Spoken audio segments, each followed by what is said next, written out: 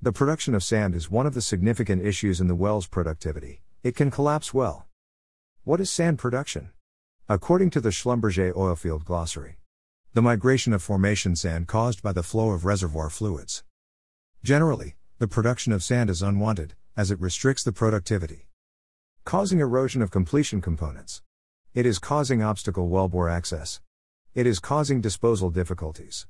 While tackling this issue, it is essential to understand the factors and reasons for sand production. Usually, the production of sand takes place where formation stresses increase than the formation strength and cause collapse. Tectonic stresses, pore pressure and overburden pressure. After understanding the production of sand, we will look for an effective technique to resolve this issue. But before this, it is also significantly important to locate the position of sand in well. Techniques for controlling sand production. Mechanical method. In this method, pipes or liners are placed in front of fluid flow in the formation and only allow the fluid to pass through it. This technique consists of a liner or filtered pipe. The drawback of this technique that usually occurs while using the unfiltered liner.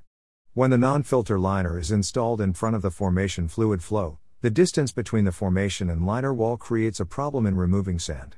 But this issue resolves by using a filter pipe that covers the space between the liner and wall of formation. Use of gravel pack. In this technique, a filter is composed of gravels installed in front of the formation's production layer. The gravel pack does not allow the sand particles to pass through it. The size of gravel used as the filter is relatively equal to the size of the sand particle. ESS, expendable sand screen.